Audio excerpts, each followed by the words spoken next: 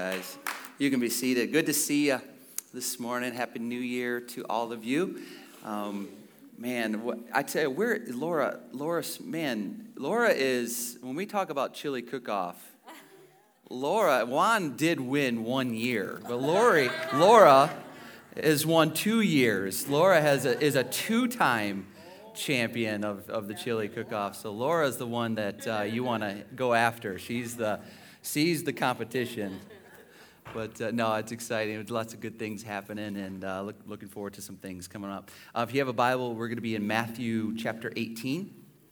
We started a series last week that I just call Starting Point.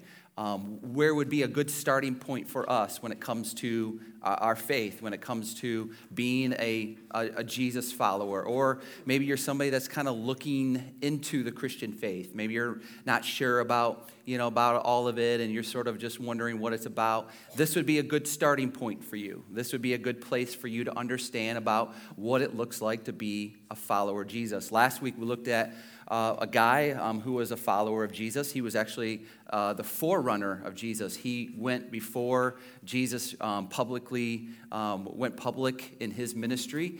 His name was John the Baptist. And the thing that we learned about John the Baptist is the thing that you and I should start, a place where you and I should start. And that is, he decided in his life that God created him, made him, formed him, shaped him to decrease so that Jesus can increase. I mean, that's a good place for us to start, that he was confident, he was sure in who he was. He was probably a guy that looked like, somebody that you wouldn't want to hang out with or spend a whole lot of time with, but he didn't care. That didn't matter to him. Where his identity was found in who he was in God, who he was in Christ. And so that's where I hope that you start your identity, that your identity is not found in, what you do or who you're with or where you go, that your identity is found in the Lord, and that's a good place to start. And John the Baptist said, you know what? I need to become less so that Jesus can become more. And here's what Jesus said about John the Baptist that I thought was interesting. What else he said about really anyone. And he says this in Luke chapter number 7. He says, I say to you, among those born of woman, there is no one greater than John. I mean, what a statement that the Son of God said about someone. He said, there's no one greater than John, born of a woman. But then Jesus says this, yet he who is least in the kingdom of God is greater than he. He says there's a potential, there's a possibility that you could be considered in the eyes of Jesus even greater than John the Baptist. Well, what does that mean? How do we do that? Well, it's those who are least in the kingdom of God. You say, what does that mean? Well, when I was growing up in elementary school, maybe you had these days too. Did you guys know what field day? You guys remember field day? And I think maybe some of you guys have those field days. Well, the school that I went to, you earned ribbons, for first, second, or third place in a particular, an event or activity at your school. And so, our class, man, we were competitive in my class, in my elementary class. I mean, every single year we were competitive. And, they knew who to, go after. They knew that I was the guy that they needed to try to beat. And I know that I don't look fast, but I got wheels. I still have wheels. Mark Russell will tell you that, I mean, I play softball. I mean, I can get around those bases, Whit. I can really fly. I'm telling you. I know I don't look it, but I can. And so, you want to race? Is that what you're saying? Who wants to race? You want to race me? Right. We'll race right now. No, I'm just kidding. I'm kidding. So, we would have this competition, these field day competitions. And how those worked, who was the best, who was the greatest? Well, it was the one who won the most ribbons. Who was the best? Who was the greatest? It was the one who took first, right? Who was considered to be the best was the one that, was, finished and had, collected the most amount of ribbons or points. That's what was considered to be the best. Well, That's how culture is, isn't it? I mean, that's how what the world is that we live in. If you have the most, you're the greatest. If you finish first, you're the greatest. If you're the best at something, you're the greatest. This is how our culture works. This is how the world works. And we live in this kind of world. If you sell the most, you're considered the best in your field. If you accumulate the most, stuff and, have the biggest or the finest, you're considered to be, accomplish something, achieve something in this world. That's how the world works. But that's not what the kingdom of God says is the best. That's not what Jesus would say is considered to be the greatest. In Matthew chapter 18, the disciples are commonly having this discussion about who's the greatest. I mean, they are recognizing that they're a follower of Jesus. They're recognizing the fact that Jesus is the Son of God. They're recognizing the fact that he's a savior, and they're trying to process what that all looks like. But in that, they're wondering who's going to have the best position in heaven? Who's going to be able to be Jesus's right-hand man? I mean, they thought that they were extremely special, and they were chosen by Jesus, the 12 of them, to follow him. And so they're sort of commonly having this discussion of who is the greatest. And this is where we pick it up in Matthew 18. And in verse number 1, it says this: "And at the time the disciples came to Jesus and said, 'Who then is the greatest in the kingdom of heaven?'" I mean, who asks that, right? Who says, at this time they're going, who then is the greatest? Okay, there's 12 of us and we're following you, but can you just let us know so that we can stop all of this discussion amongst each other? Because, Peter's trying to prove his point, and John's trying to prove his point of why he's the greatest, and, Matthew's trying to prove his point of why he's the greatest. And so they're finally asking Jesus, "Okay, Jesus, would you just put this to bed? Would you just put this to rest? You tell us who the greatest in the kingdom of heaven is." You know what the problem was here? The problem was pride, don't you think?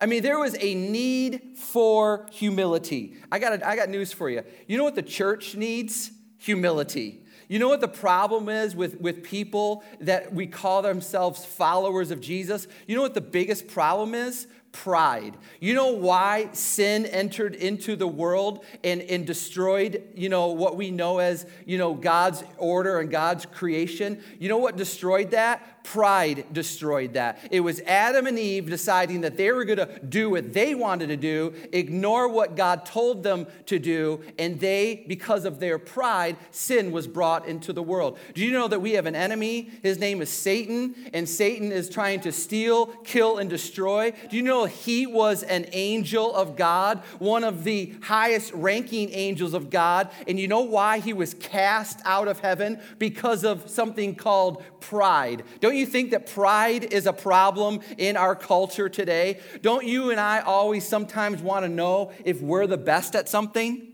If we're the greatest at something? There's something inside of us, a longing inside of us that says, I want to be the best. I want to be first. This is an issue. This was an issue with the disciples. And here's what William Temple says. Let me just share this quote with you. Here's what William Temple said. "Humility does not mean thinking less of yourself than of other people, nor does it mean having a low opinion of your own gifts. It means freedom from thinking of yourself one way or the other at all." It's interesting how God designed us. It's interesting. God made it difficult for us to pat ourselves on the back and kick ourselves in the behind, didn't he? Just how he made us. God, in his wisdom, formed us in that way, where it's like, I'm kind of patting myself on the shoulder, but I can't get to the back. I want to kick myself in the behind sometimes. Listen, pride works both ways. It works both ways.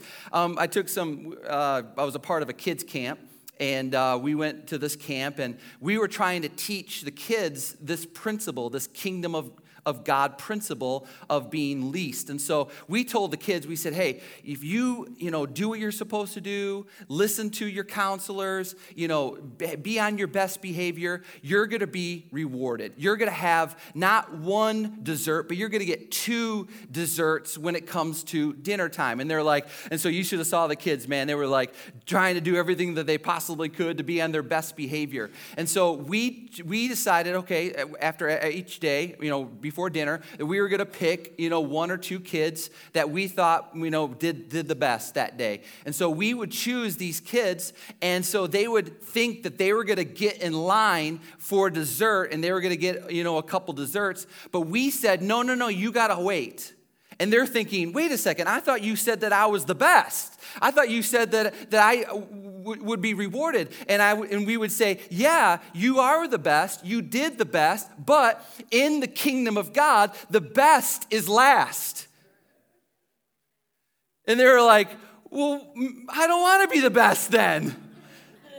And so we would make them wait. I know, we were terrible, mean counselors. I know, you're like, that's cruel. We're just trying to teach principles here, it doesn't say they liked it, but we're just trying to teach principles. The last in the kingdom of God is considered the best, or is considered to be the greatest. And it's a humility thing. It's a humility thing. And there is a need for humility. And so here are the disciples going, okay, Jesus, just settle the issue. We've debated over it for years. Just settle the issue. Who's the greatest in your kingdom? And you know who Jesus pointed at? He pointed at a toddler. He pointed at some little kid that was in the room at the time with the disciples and said, they are.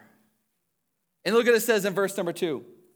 It says this, and he called a child to himself and set him among them and said, truly I say to you, unless you are converted, or that word means unless you change your mindset, unless you are converted or unless you change your mindset and become like children, you will not enter the kingdom of heaven.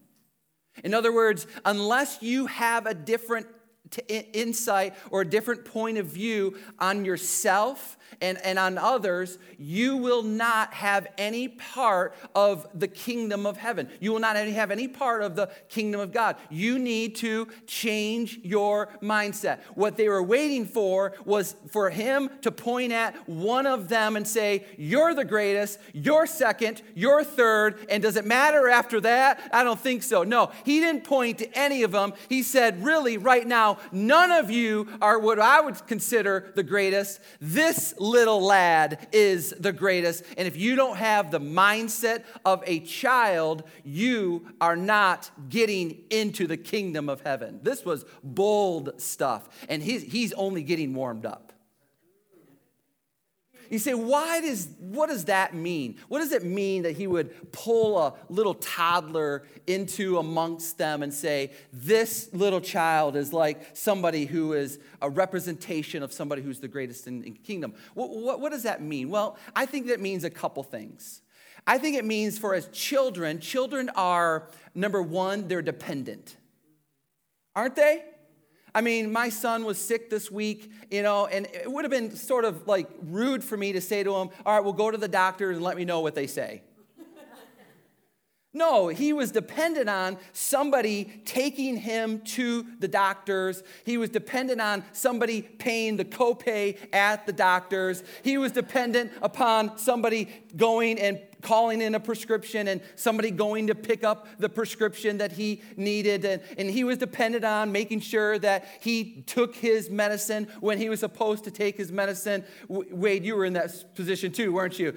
They were dependent on us. I mean, they're dependent on my kids, your children, were dependent on you keeping them warm this week, weren't they? I mean, without us, they would be in the cold. Without us, they would be in trouble. But they're dependent upon keeping them cold.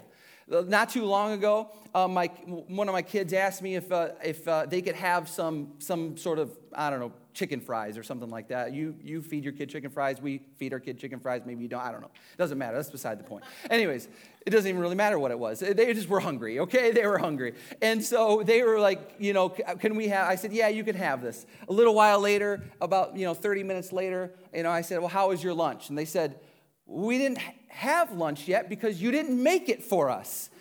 And I said, well, why didn't you make chicken fries? They said, and one of my kids said, Dad, we don't know how to work the oven. And I said, yeah, it's probably a good idea that they don't know how to work the oven yet. It's like, well, they were dependent on, I didn't know, I thought they could just handle it on their own. No, they were dependent on making sure that things worked.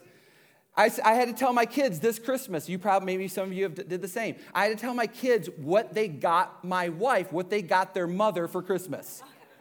Here's what you got Mom for Christmas. You know why? Because they don't have any money. They can't provide for their... So I was like, this is what you got Mom. You want to see it before I wrap it? I think I at least made them wrap it for their mom, And so this is how they are, This is how that works. Why? What does that mean for us?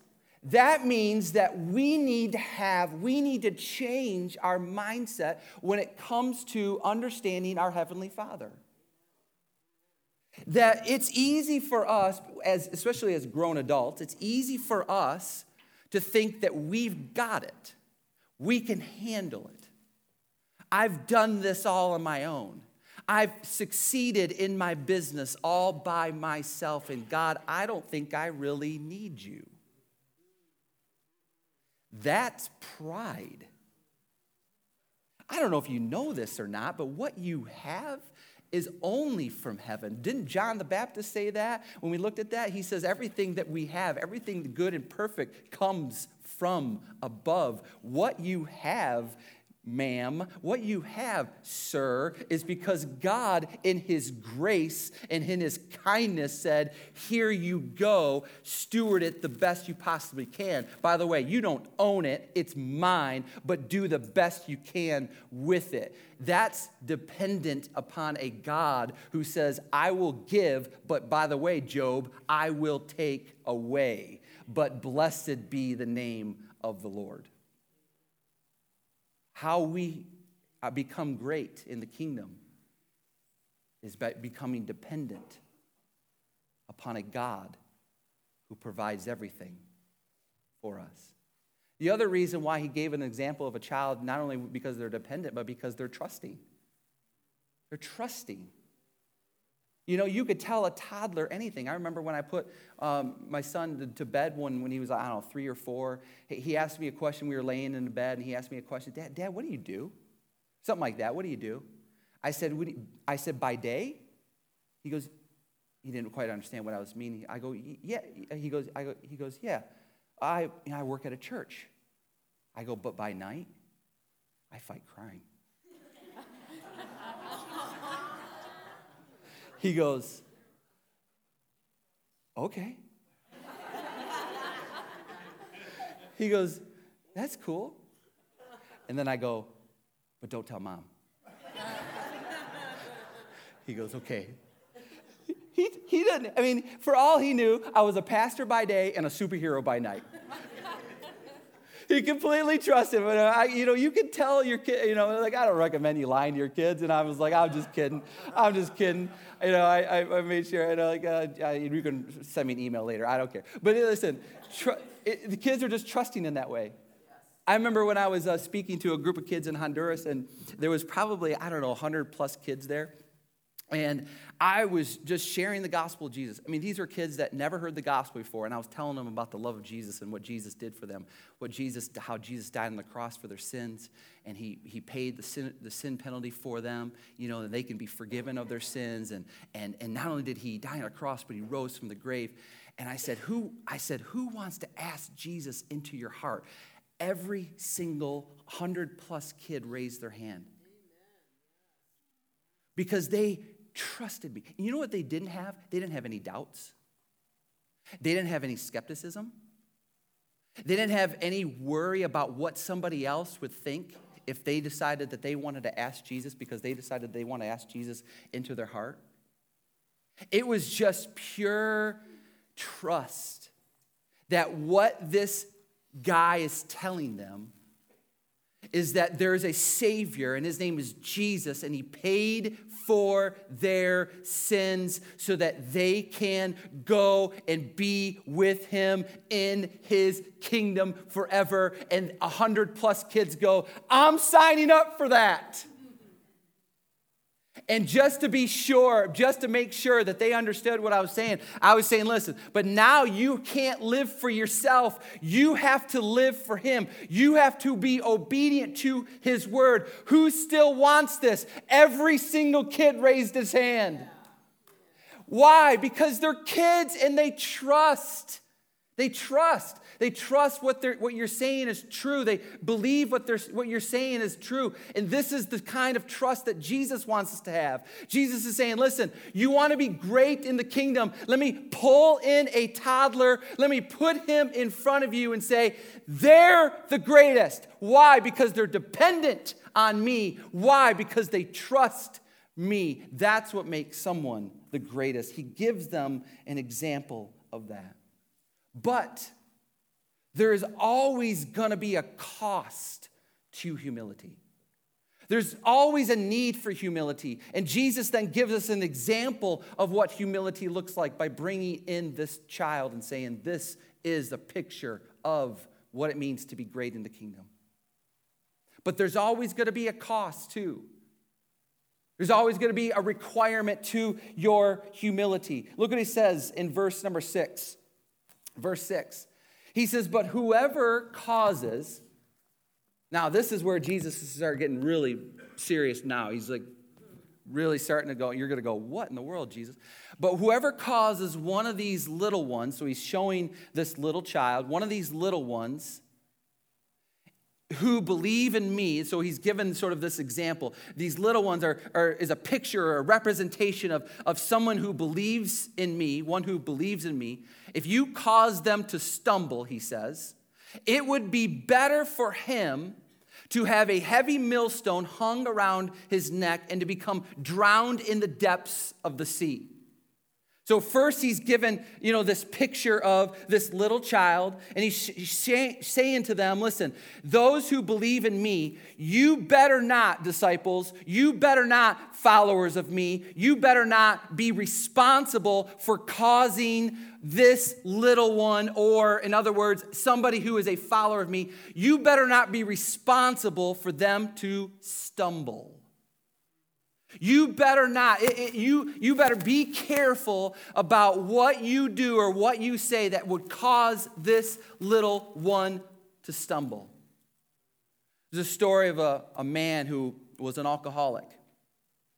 Every night he would put his kids to bed and he would leave his house and he would walk down to the bar down the street.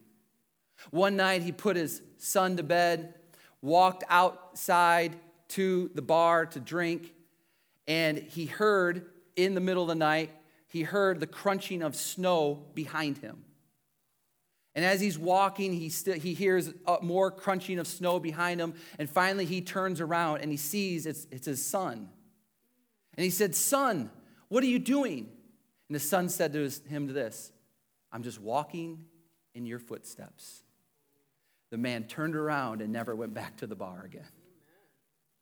Listen,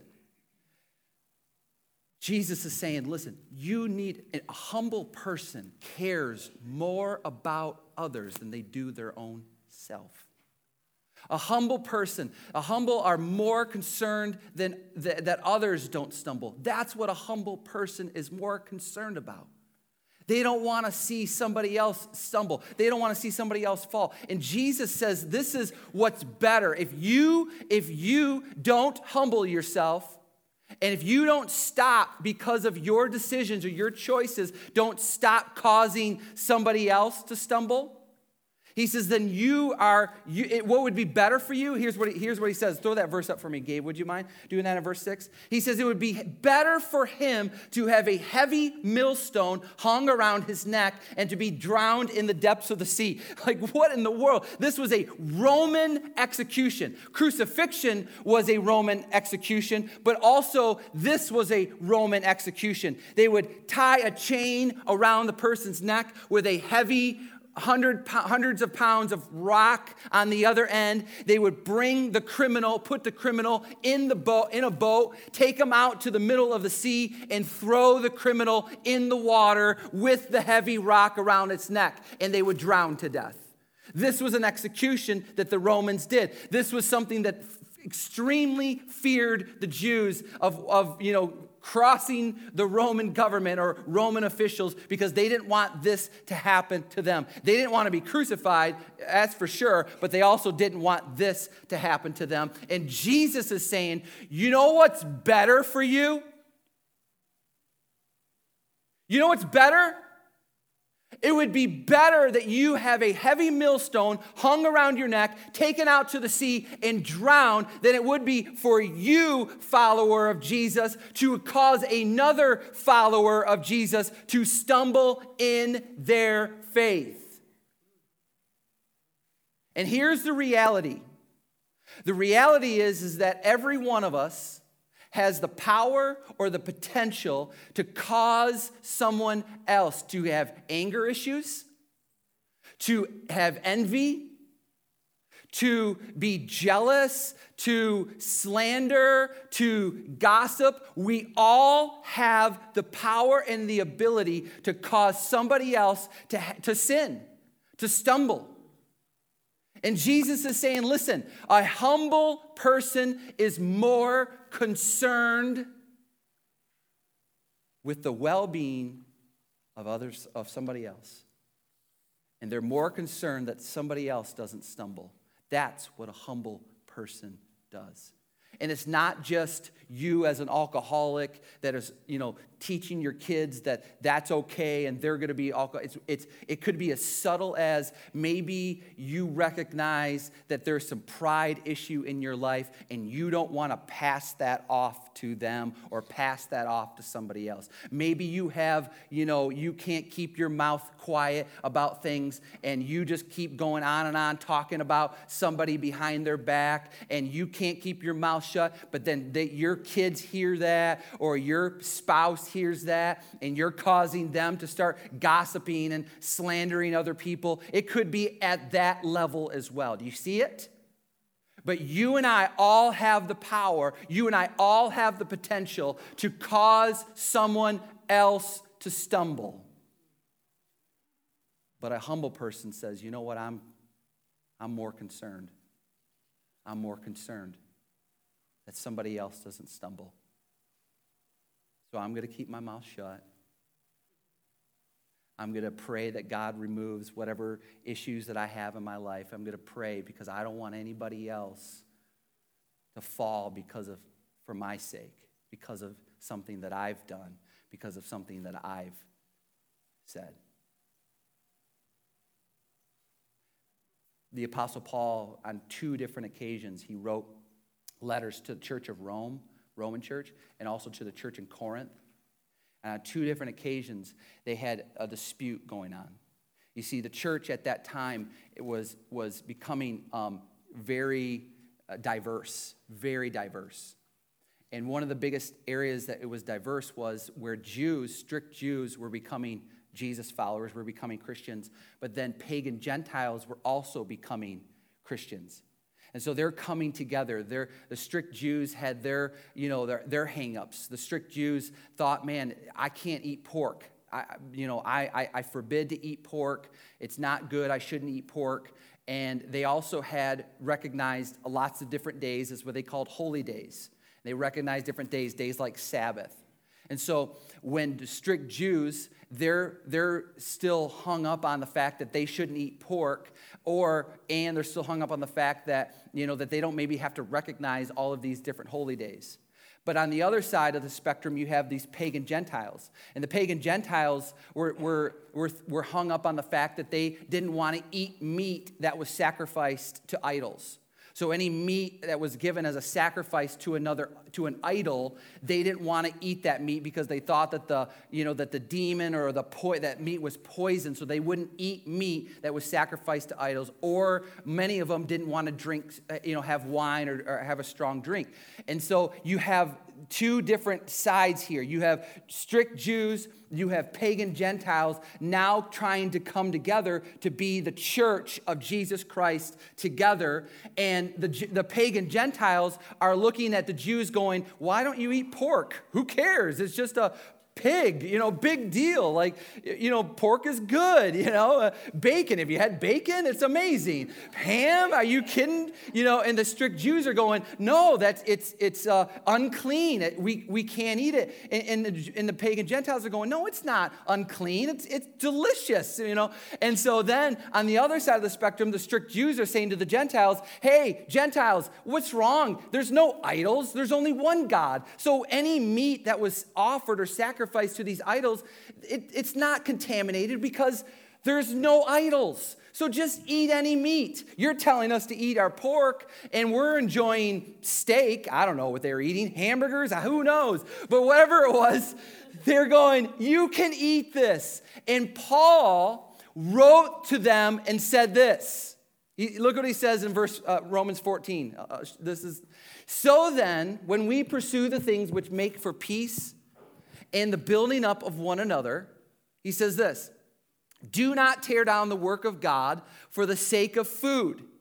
So they're arguing about food. Jews thought that they shouldn't eat pork. Gentiles thought they shouldn't eat meat sacrificed to idols. He says, don't let the work of God be torn down for the sake of food. He says, all things indeed are clean, but they are evil for the man who eats and gives offense. He's saying, listen, the Gentiles think that meat sacrificed to idols shouldn't be eaten. The Jews think that pork shouldn't be eaten. He says, and then he goes on and says, it is good not to eat meat or to drink wine or to do anything by which your brother stumbles. He says, here's the point. It's not what you eat or don't eat. It's not what day you observe or don't observe. Whether you think it's wrong or not. That's not the point. The point is that you don't tear down the work of God for the sake of your brother's consciousness, for the sake of maybe allowing your brother to stumble. And so he would tell the Jews, hey, Jews, if they don't feel comfortable eating meat sacrificed to idols, then don't give them a hard time. Hey, Gentiles, if the Jews don't feel comfortable eating pork and they want to recognize every single holiday, then let them do it, because what's more important is unity in the body of Christ. What's more important is you aren't responsible to cause your brother to stumble. The humble are more concerned that others don't stumble. And a humble person says, you know what, maybe I don't think it's wrong. Maybe I don't have a problem with it. Maybe my conscience isn't bothered by it, but if it bothers them, I'm not going to do it. I'm not going to do it. That's what a humble person says. If they want to recognize some day as being holy and set apart and unique and different, if that's what they want to recognize as a day that's holy and set apart and different, you know what? Then they can have that. That's fine with me. I'm not going to tell them that it's not. I'm not going to tell them it's not. For you to be responsible, for me to be responsible for causing somebody else to stumble. Jesus said, you know what would be better for you? A rock around your neck, thrown into the middle of a sea and drowned to death. Boy, that's strong stuff, huh? That's Jesus telling it the way that it is, isn't it? That's what he's trying to say. This is the most important thing. And then he takes it up another notch. Are you ready for this? Like, he's not even done. Like, that when you're like, man, yeah, absolutely. Look what he says now. He says, I want you to, this is how important this is. Let me show you in verse 8, maybe. Yeah. If your hand or your foot causes you to stumble, cut it off and throw it from you. It is better for you to enter life crippled or lame than to have 2 hands or 2 feet and to be cast into eternal fire.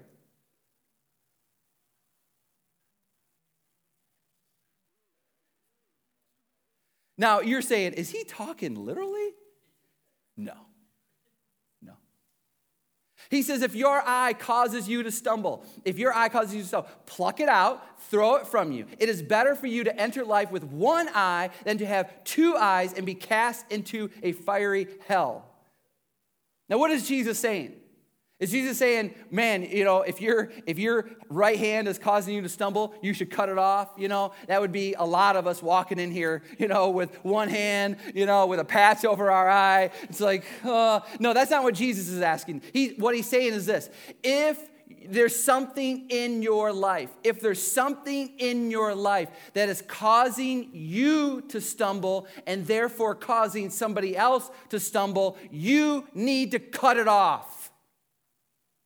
You need to pluck it out. The humble person deal decisively with their own sins and are therefore the least likely to cause others to stumble. A humble person says, you know what? I've got some hang-ups. I've got some issues. I've got some stuff that I'm dealing with, that I'm working through. And you say, what am I supposed to do with that? And Jesus would say, you need to cut it off. You need to cut it off. He said it would be better for you. It would be better for you to be financially maimed. It would be better for you to be financially blinder than it would be if you were allowing your finances. And so he would say maybe something along the lines of, maybe if you're letting your finances get out of control and you're in this, insurmountable amount of debt, he would say, maybe you should cut up a credit card or 2. Maybe you should, get rid of some things in your life. If you got like some issues that you're looking at stuff that you know is not right and you shouldn't be looking at that stuff and you're thinking, well, man, I don't know how to go through life without the internet or go through life without this particular device. Well, Jesus would say, what's better? It's better to go through life without these things than it is not to get into heaven and find yourself in hell. That would be better. This is tough stuff. I know. You didn't prepare for this, I don't think. But this is Jesus saying, man, this is serious business. And you want a starting point? A starting point is humility. And a starting point for you and for me is to be humble and to humble ourselves and say, you know what? It's better that I decisively deal with my sin. And therefore, we'll have a better chance of not causing somebody else to stumble. That's what a humble person thinks. That's what a humble person thinks. And so Jesus is saying, listen, here's an example of humility. It's like a little child who is dependent, a little child who is trusting. But there's a cost to your humility, and that is that you, in your pride, you don't cause somebody else to stumble, because it would be better that you drown with a rock around your neck. It would be better for you to walk through life without a hand or without an eye than it would be for you to continue to live and to walk in your sin. So Jesus is saying, you and I need to do whatever necessary to cut out whatever is in our way. And for all of us, that means, what is it that is causing you to continue to stumble, and therefore probably allowing somebody that is close to you, somebody that you care about, somebody that you love, to continue to stumble as well? What is it in your life that you need to cut out? What is it in your life that you need to get rid of? What is it in your life that you need to start saying no to? Why? Because I don't want to be an example to anyone else in my life and to be responsible for causing them to stumble. I don't want any part of that in my life. And And that's what Jesus is telling us. Listen, a humble person says, you know what? I'm going to rid these things of my life. I'm going to free myself of these things in my life. And if that means I just have to become least, well, that means that I'm greatest in the kingdom. If that means that I have to give up the most, that just means that I'm greatest in the kingdom. If I have to be last at my job at work because work is causing me to compromise my family dynamic, my family relationship, I just have too much workload going on, but I'm just addicted to my job. I'm addicted to that paycheck that's coming in, and maybe I just need to cut some hours out of my life so that I can put those hours back into my family where they need to be. And if that means I'm last when it comes into the numbers at work, that's okay. The world will say I'm last, but God will say I'm first in the kingdom because I've got my priorities in order. I'm seeing what's more important in my life. It is not what I gain in this world. You can gain the whole world, Jesus said, but you're going to lose your soul. You can get whatever you want to achieve or accomplish. Listen, be successful, but do it for the glory of God, and don't compromise the things that are important. Be rich and have stuff. Just invite me over to use it. I don't care, but just do it for the glory of God and for His purposes. Use it for His sake and to not sacrifice what is important. But maybe there's something that you have or doing in your life to say, I've got to cut that out. I've got to eliminate that in my life because I don't want to be somebody that because of my sin, it's affecting my marriage. It's affecting my relationships. It's affecting my responsibilities at work because of something that I'm holding on to. Jesus said, hey, don't be that kind of person. That's just pride. That's just pride. And pride has caused a whole lot of problems in the world. Don't you think? What the world needs is somebody like a John the Baptist. What the world needs is really somebody like a Jesus that said, you know what? Jesus came. I mean, we heard the Christmas story. Jesus came in the lowliest of cities, a city that wasn't even on the map, in a trough that horses feed out of, cows feed out of. I mean, Jesus came in the humblest of ways. And Jesus came, he said, I am not here to be served. I am here to serve. That's why he said, I'm setting the example for you. I am getting on my knees with a bowl of water and with a towel, and I'm getting on my knees and I'm going to wash your feet. And as I wash your feet, I want you to wash other people's feet. Why did he do that? He says, because in my kingdom, that's what makes someone great. And John the Baptist said, I just need to become less so that he can become more. And therefore, I'm just going to decrease and he's going to increase. And Jesus said there's never been a person born of a woman greater than John the Baptist. Yet, I love that part. Yet, and anybody that becomes least will be greater than him. In all of humility, I hope that you want to become greater than John the Baptist. I hope that your goal in 2018 is to say, I want to become greater than John the Baptist. You see, that sounds like pride. Not if you respond in a way that you're supposed to respond. You need to become least. You need to become servant. You need to put others first in your life. You need to consider God first, others second, and then maybe you consider yourself somewhere down the line. That's how you become great. Boy, what a starting point for a new year, I think. Humble yourself. Humble yourself. Father, Lord, we just fall into the authority of your word. And we look at what you have to say. And as children, as your children, we change our mindset. We are converted and to be completely and utterly dependent upon you. That we just know that what we have is yours and what you've given us is yours, and we just are dependent upon you to provide for us and to meet our needs and to, give us another day to try to give you all the honor and all the glory and all the praise. We're just completely dependent on you. And as a child, as we're converted, we just want to trust you. We trust you.